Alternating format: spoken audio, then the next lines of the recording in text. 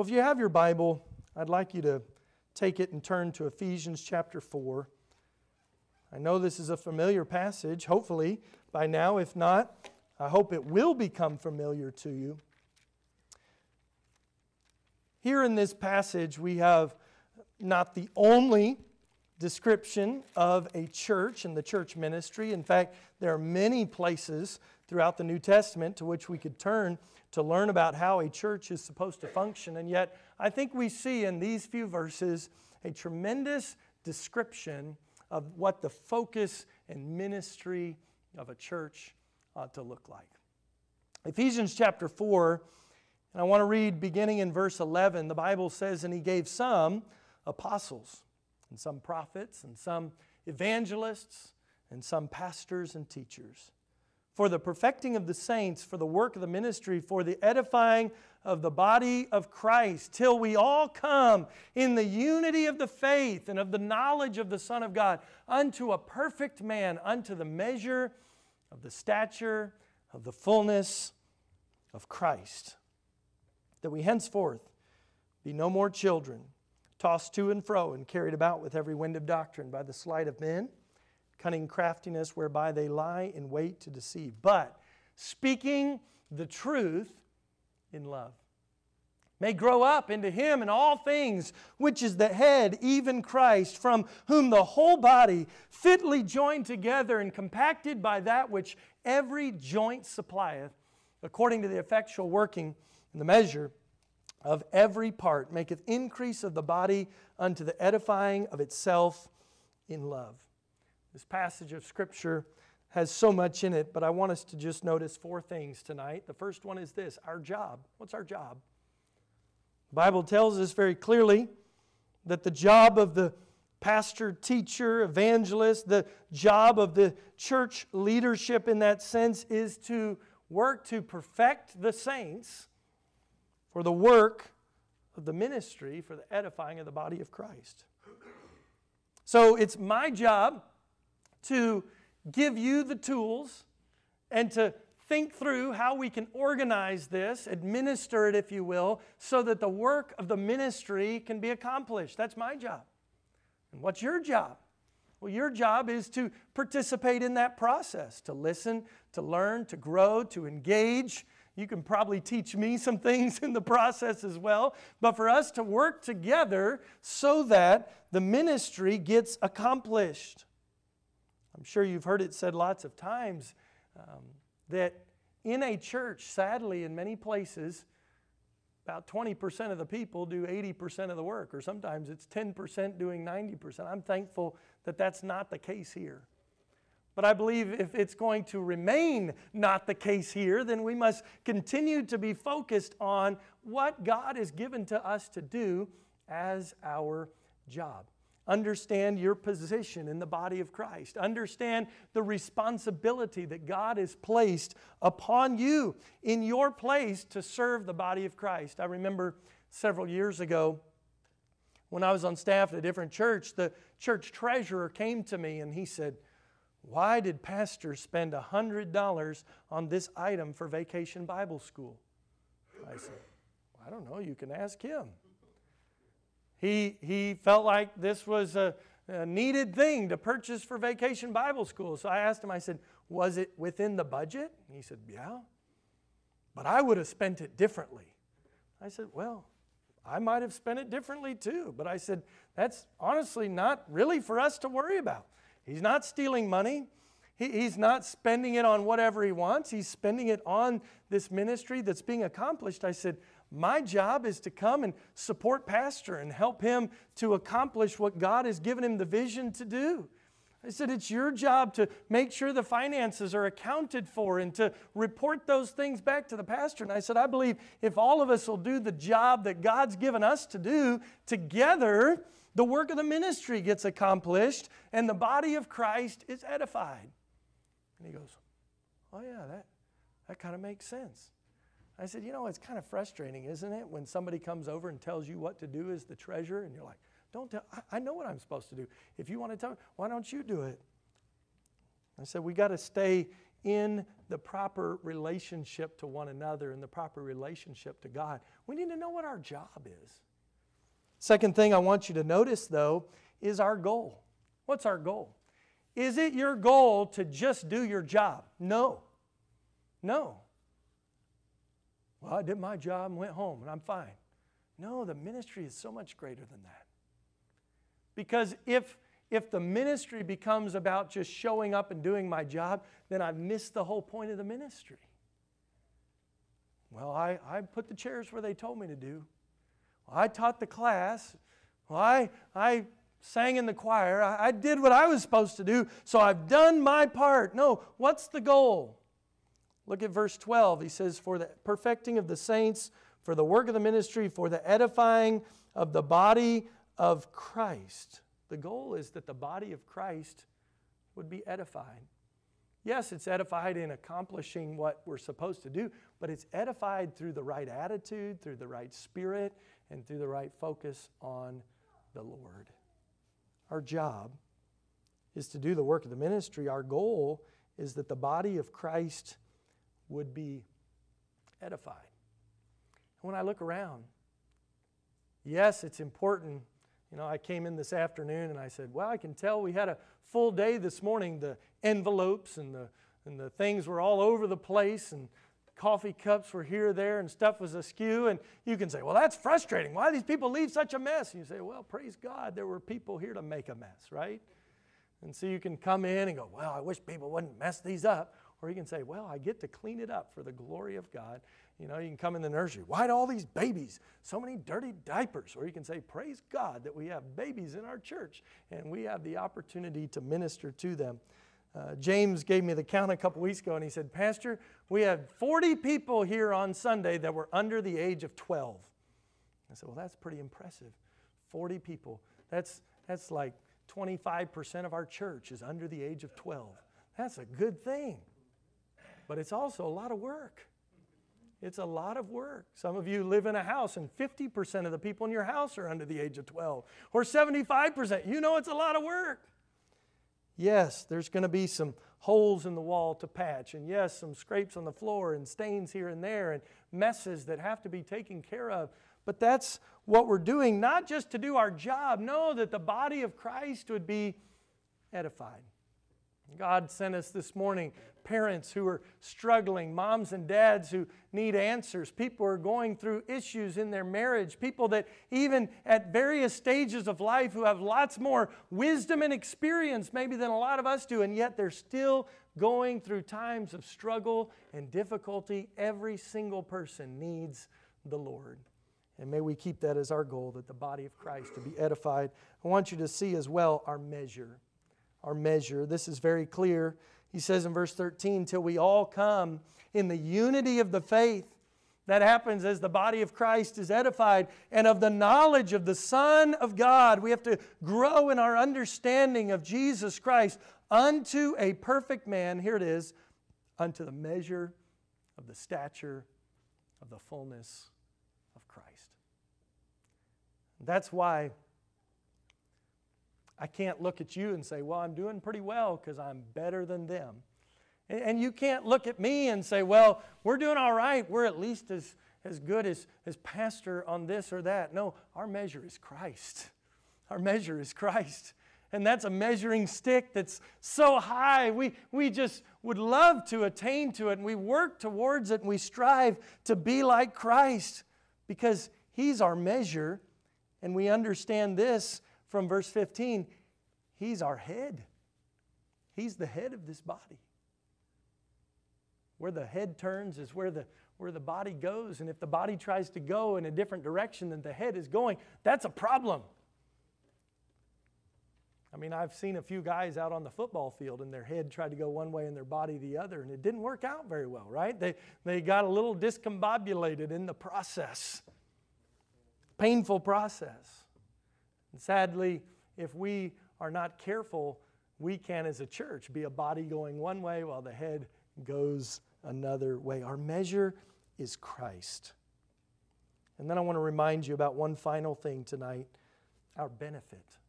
Our benefit. What's the benefit to the body if everybody knows their job? If everybody understands that the goal is that the body of Christ be edified, if everybody understands that our measure is Jesus Christ, what's the benefit? Look at verse 14. He says that we henceforth be no more children, that we grow in maturity, tossed to and fro and carried about with every wind of doctrine. Boy, we live in a world today where all kinds of doctrinal winds are blowing, this and that and the other thing. How can you discern what's right? It says we grow together with Christ as our head. We encourage one another and edify one another as part of the body of Christ. Not be tossed about by every wind of doctrine, by the sleight of men. There are people out there that are trying to deceive. Spiritual magic tricks, if you will. Those are not good things. They deceive and draw people away. I remember not too long ago, I had a man knock on my door. He was a Jehovah's Witness. I thought, well, this is a great opportunity. I want to talk to him about the Lord. And as we began to talk, he found out that I was the pastor of a Baptist church. He said, oh yeah, I grew up in a Baptist church. And I thought, well then how did you become a Jehovah's Witness? The Jehovah's Witness deny the deity of Jesus Christ. The Jehovah's Witness believe that salvation is by works, not by faith. How did you end up there when you started out in a Baptist church? And I realized all kinds of people, it doesn't matter where you grew up, can be drawn away by the sleight of men and cunning craftiness whereby they lie in wait to deceive. So our benefit is spiritual maturity, spiritual growth, spiritual protection from those things without that would try to draw us away from Christ. But notice also verse 15, but speaking the truth in love, this is how this ministry must be carried out. We have to speak the truth, yes, but we must speak it in love. What happens? May grow up into Him in all things, which is the head, even Christ.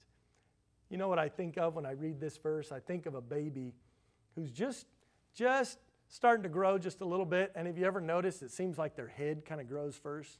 It's like this head with big old floppy head with like this little bitty body underneath. And it's like, man, my dad always told us growing up that you knew you were ready to go into kindergarten when you could reach over your head and touch your shoulder on the other side. Good, you're ready for kindergarten, Thomas. That's a good thing. A couple others of you check. We used to try it growing up, and it's true.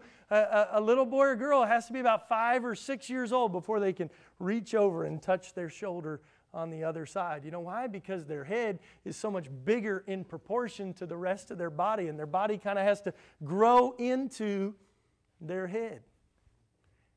And you know, I think that's a little bit of what is being described for us here in this passage. We have the head as Jesus Christ.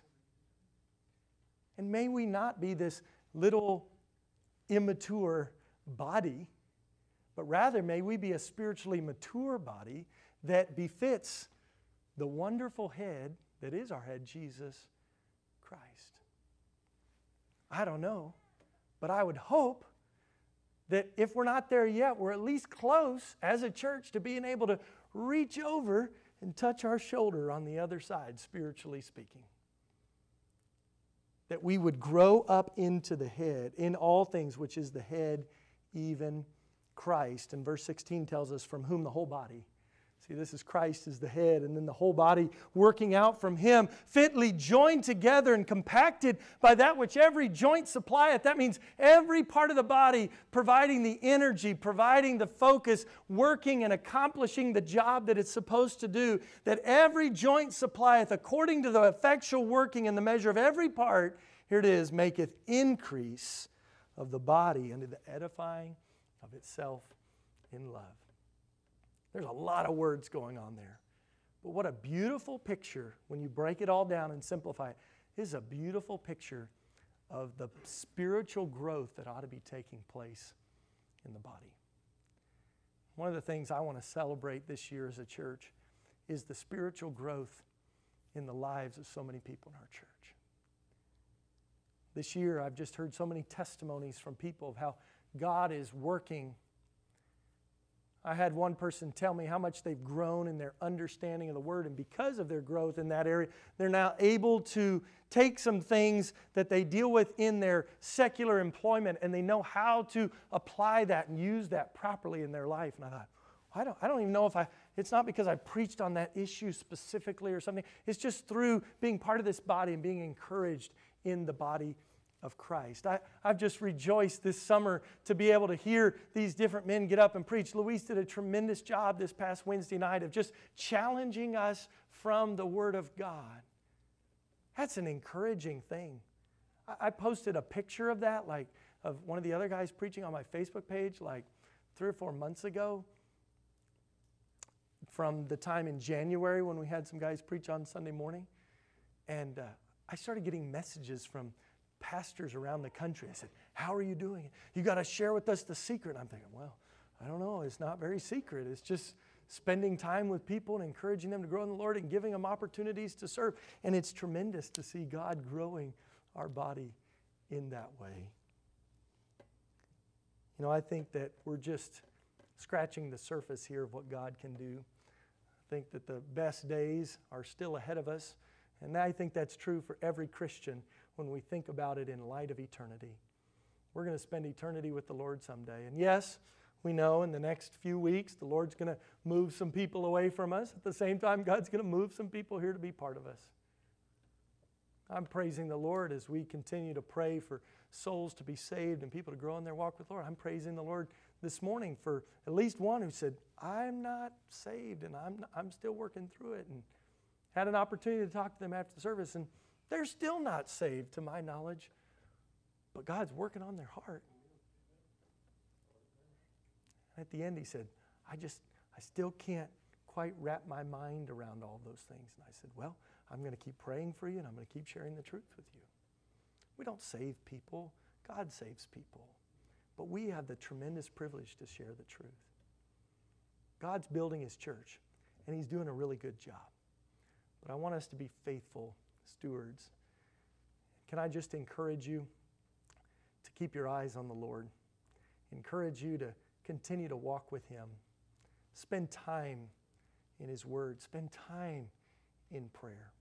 My wife and I were talking about this at lunch with Ruth. We were talking about how God gives us this tremendous opportunity through prayer to be able to have influence far beyond what we could physically influence ourselves. Because as we take needs, our own needs and the needs of others to the Lord in prayer, we have the opportunity to see God do work in their life and influence them in places we could never touch, in conversations you and I might never be able to have. And God does the work, and we get to have a part in it through prayer. May we not neglect the tremendous ministry opportunities that we have. May we keep our eyes focused on Him. May we continue to look out for others around us and say, oh, they're missing. Oh, that person must be hurting. Oh, they're going through this. This past week, I had the wonderful opportunity to spend a couple hours on the phone working it out so a couple of our widow ladies could get rides to church on Sunday. You know, that's a special privilege. But you know, that would not be possible without a body of, like our church who has people that are willing to help, who are willing to serve, who are willing to pick somebody up. And I texted one of the men and I said, would you be able to help with this? Oh, we'd be glad to do it. I'll call them. And one of the ladies said, can you make sure he calls me about 8:45 in the morning? Because I need to make sure I'm up and ready for him to pick me up. And I thought, sure.